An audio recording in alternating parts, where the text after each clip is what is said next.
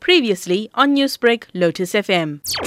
Over the last few days, the police have arrested quite a number of suspects in relation to their roles that they played in the unrest last week that happened in many parts of Johannesburg and Gauteng. Today, in fact, more than 30 suspects appeared at the Johannesburg Magistrate Court. They were appearing there for formal bail applications. So throughout the day, we have seen quite a number of them actually being granted bail, and the bails actually varied from 1,000 to 5,000 rand each. And over the next 2 or 3 days, we are going to see the rest of all those suspects appearing in court, and it is understood that it should be around 250 people who will be appearing in the Johannesburg Magistrate Court. And what are some of the charges that they face? It's quite a string of charges, and they range from public violence, theft, malicious damage to property, the contravention of the Disaster Management Act, as well as robbery. So some of these charges are actually quite serious, and that is why the bail has actually been set quite high for those who were arrested. And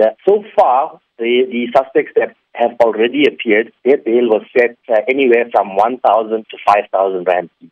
Sashin, we know that protesters were expected to be outside court in support of those arrested. However, this did not occur. Talk to us about police presence in the area. Well, there were actually threats of protests actually breaking out outside the court and so on. So the Johannesburg Metro Police Department didn't take any chances, and they deployed extra officers around the court precinct. However, when we got to court this morning, it was extremely quiet.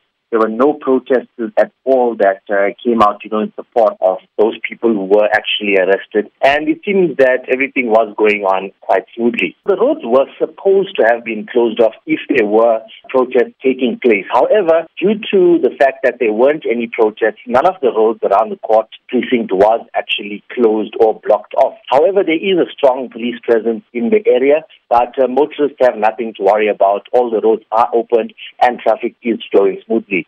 Newsbreak, Lotus FM, powered by SABC News.